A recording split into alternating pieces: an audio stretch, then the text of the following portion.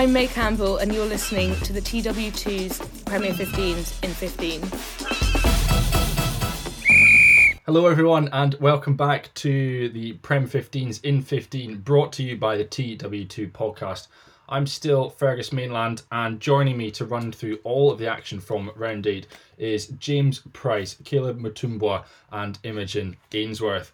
And we'll start as we always do, taking a rundown at the fixtures that we've had. So we had Saracens beating Worcester Warriors at home, 64 points to 20. We had Loughborough Lightning beat DMP Sharks, 41 points to 7. Sale Sharks beat Wasps, 25-0. Exeter Chiefs beat kind of local rivals Bristol Bears, 41-0. And Gloucester Hartpury beat Harlequins, 33-22. James, all change on the table. How's it looking after 8 rounds? You say all change, but back up at the top, the familiar place of Gloucester Hartpury Women's RFC after 8 games. They have 8 wins and they're now on 39 points. Exeter Chiefs stay in second also after 8 games on 35, and Harlequins after their loss today are on 25 points, slightly adrift of the pack now, 10 points behind Exeter Chiefs down in third on 8 games as well. And then the next 3 teams on 7 games, Saracens after their win on 20 points, followed by Bristol Bears and University of Worcester Warriors Women. Sale Sharks down in 7th, followed by Loughborough Lightning. And Wasps and DMP Sharks continue to foot the table on 0 points apiece. So, Imogen, what we'll do, we'll start with that Saracens at Worcester game that took place on Saturday. You and I were in attendance at it, and I suppose prefacing the whole thing, Alex Osterbury, their director of rugby, was getting quite angsty that everyone was saying, oh, it's got to be panic stations already for Saracens. They're not in the top 4. It's an absolute disaster. The defending champions are down in 6th place in the league. Everything's gone wrong for them. But once they got out on the pitch, once they went out against Worcester Warriors, it was very much back to business for them, wasn't it? When we spoke to him afterwards, he still picked apart their performance for Saracens and said that he thought they were 4 quite soft tries that they let slip past. I think there were some brilliant tries from Saracens, but I think a few of them were just capitalising on sloppy mistakes from Worcester as well. Also, very strangely, the half-time whistle was blown when there were 38 minutes on the clock, which confused everyone in attendance. We were sat by some of the Worcester squad members, and they were not very happy, put it that way, about it. There was a lot of chat going on. But yeah, it was a good game. Good to see the Red Roses and the other internationals on another weekend back. Alex said that the press are looking a bit too much into the kind of position in the tables. We do need to remember we're only 8 rounds in, so we do have quite a while left to go, and then obviously a big break from March to May for the Six Nations. So I think they think they're ticking away nicely, but he said there's some things that they can change if they want to target those top spots in the coming weeks. A huge game for May Campbell, her 100th appearance for Saracens, only the 6th woman to do that for Saracens, and she scored. She did indeed. She seems to never stop scoring. We had a lovely tour around the Stone X from Harry, which was brilliant, and we went to the 100 Club, which I hadn't realised they had at Saracens. It's a room that they've got a picture dedicated to everyone that's made 100 appearances for Saracens, so we saw the likes of Steve Borthwick and Richard Wigglesworth, which was entertaining.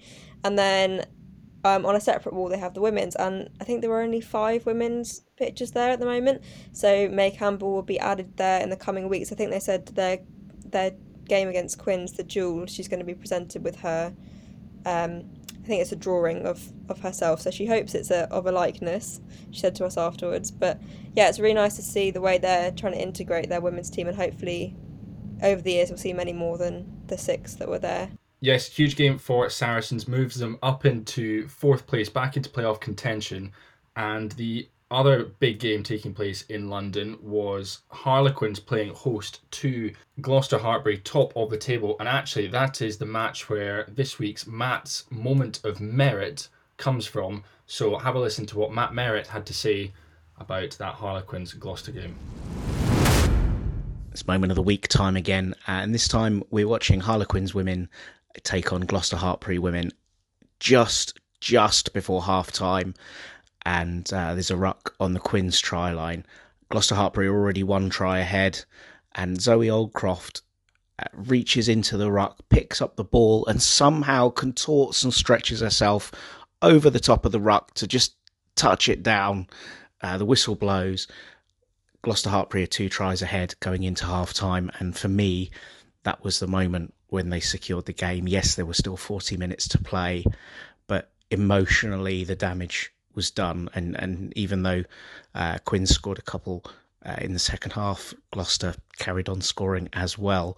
It also highlighted that Zoe Oldcroft, who's already one of the best locks in the game, and a former World Player of the Year, of course, and has been increasingly one of the best 6s in the game, looks like she might be one of the best 8s in the game as well. And actually, the more I see, the more I think maybe she is the natural successor to Sarah Hunter in that 8 shirt for England.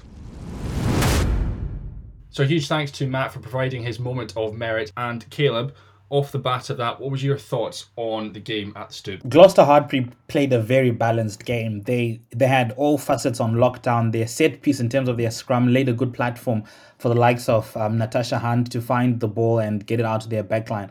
But what was interesting was every time Harlequins found themselves in the 22-meter area trying to knock on the door, they considered breakdown penalties, and it was all written all over because that forward pack from Gloucester Hartpury, your likes of Tui Pilot to Jones, as well as core captain Zoe Aldercroft, they were phenomenal in terms of their groundwork and winning back that ball and creating turnovers for their team. But it's an encounter where you see that the two teams are of high quality. Quins can be very proud of themselves. They accounted of themselves beautifully. They just sometimes didn't polish some of the chances they received. So it'll be something their coaching team would want to have a look at. We had a chat with Brent Janse van Rensburg after, and he said, well, the set piece was good for them, the line out specifically, but they did not manage to capitalize from those areas, and it's something that they need to look at. But I think Gloucester Hartpury are playing with confidence, and you're seeing a player who's trying to show the world that she deserved to be at that World Cup in Natasha Hunt, more as she's popularly known. So it was a good game at the Stoop, and it was good to see the crowds also out there to support the ladies on a Sunday, very cold afternoon. I think personally for me, I was very excited to see Abby Dow. It's not a secret that she's been a fave of mine for a long time, especially over the World Cup Daily Pod days. But she was quite quiet. She didn't really have much of a massive impact, as I kind of expected her to score a try. I think I said to James I'd be happy if Gloucester won, but Abby Dow scored. And she didn't, unfortunately. But I think it was a good, solid, safe start for her. A person I think had a massive impact was Bella McKenzie off the bench. She just, when she came on, she made an impact on everything she did, and I think that was brilliant. And I spoke to Hannah Jones from Gloucester after, and she seemed like confident, but also again still picked apart stuff that they can improve on, which I think is interesting to see when they're on an 8-game winning streak and have a stat. So when their opponents today, Harlequins, won the Premiership in 2020-21 season, they won their first 9 games. So Gloucester are on an 8-game streak at the moment. So it'll be interesting to see if they can carry that on. And then Sarries, the most they've won at the start of the season is their first 12. Gloucester, however, in their previous seasons have only finished 4th highest in all those seasons, but they've only won their first 3 games maximum on their first kind of few weeks. So I think an 8-game winning streak for Gloucester is something that really needs to be applauded, because they were 6th overall last year, and they've managed to stamp their intent on every single team they've played, and they've played some of the big teams in this starting few weeks. So I think positive start for Gloucester. Ellie Kildun we spoke to as well, and she said the last 5 minutes of the game were the best for her and how she wants Quins to play. So taking some positives from it, but I think she also was quite critical and said that they didn't take their chances and things like that. So definitely stuff to work on. Yeah, just to build on some hashtag stat chat as well. In the history of this fixture between Harlequins and Gloucester, they've played each other 13 times, and this is only the 3rd time that Gloucester have won this fixture. So just to give a little perspective on how far they've come this season, Harlequins have sort of been a consistent women's team across the history, and so to see that result is huge. And another little stat, that the only average points they've scored per game in this fixture is 19, so to score 33 is almost doubling their advantage, and is doubling their advantage. I'm good at maths.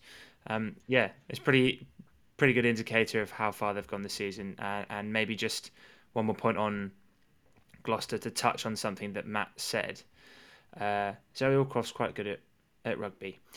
She can play anywhere in sort of anywhere from the back row and in the second row, of course, as well. When we had an interview, Imogen and I, wonderfully, with Amy Cockayne a while back, and we were sort of reflecting on the World Cup. And at that point, obviously, we were talking about the red card with Lydia Thompson, the obvious point, and she said at the time that she thought the biggest loss during that game was actually Zoe Allcroft going on early in that game. If that speaks anything about how highly she was regarded in the Red Roses team, that will show you just how highly regarded she is at Gloucester as well, and how important she is to their success. Just another stat. Not a very tactical stat as what James is telling us, but there is a corner of Australia building in southwest London, right, with Bella McKenzie, Leanie, and as the Wallaroos internationals are congregating in the Harlequins team lineup. Are they planning a coup? What's happening?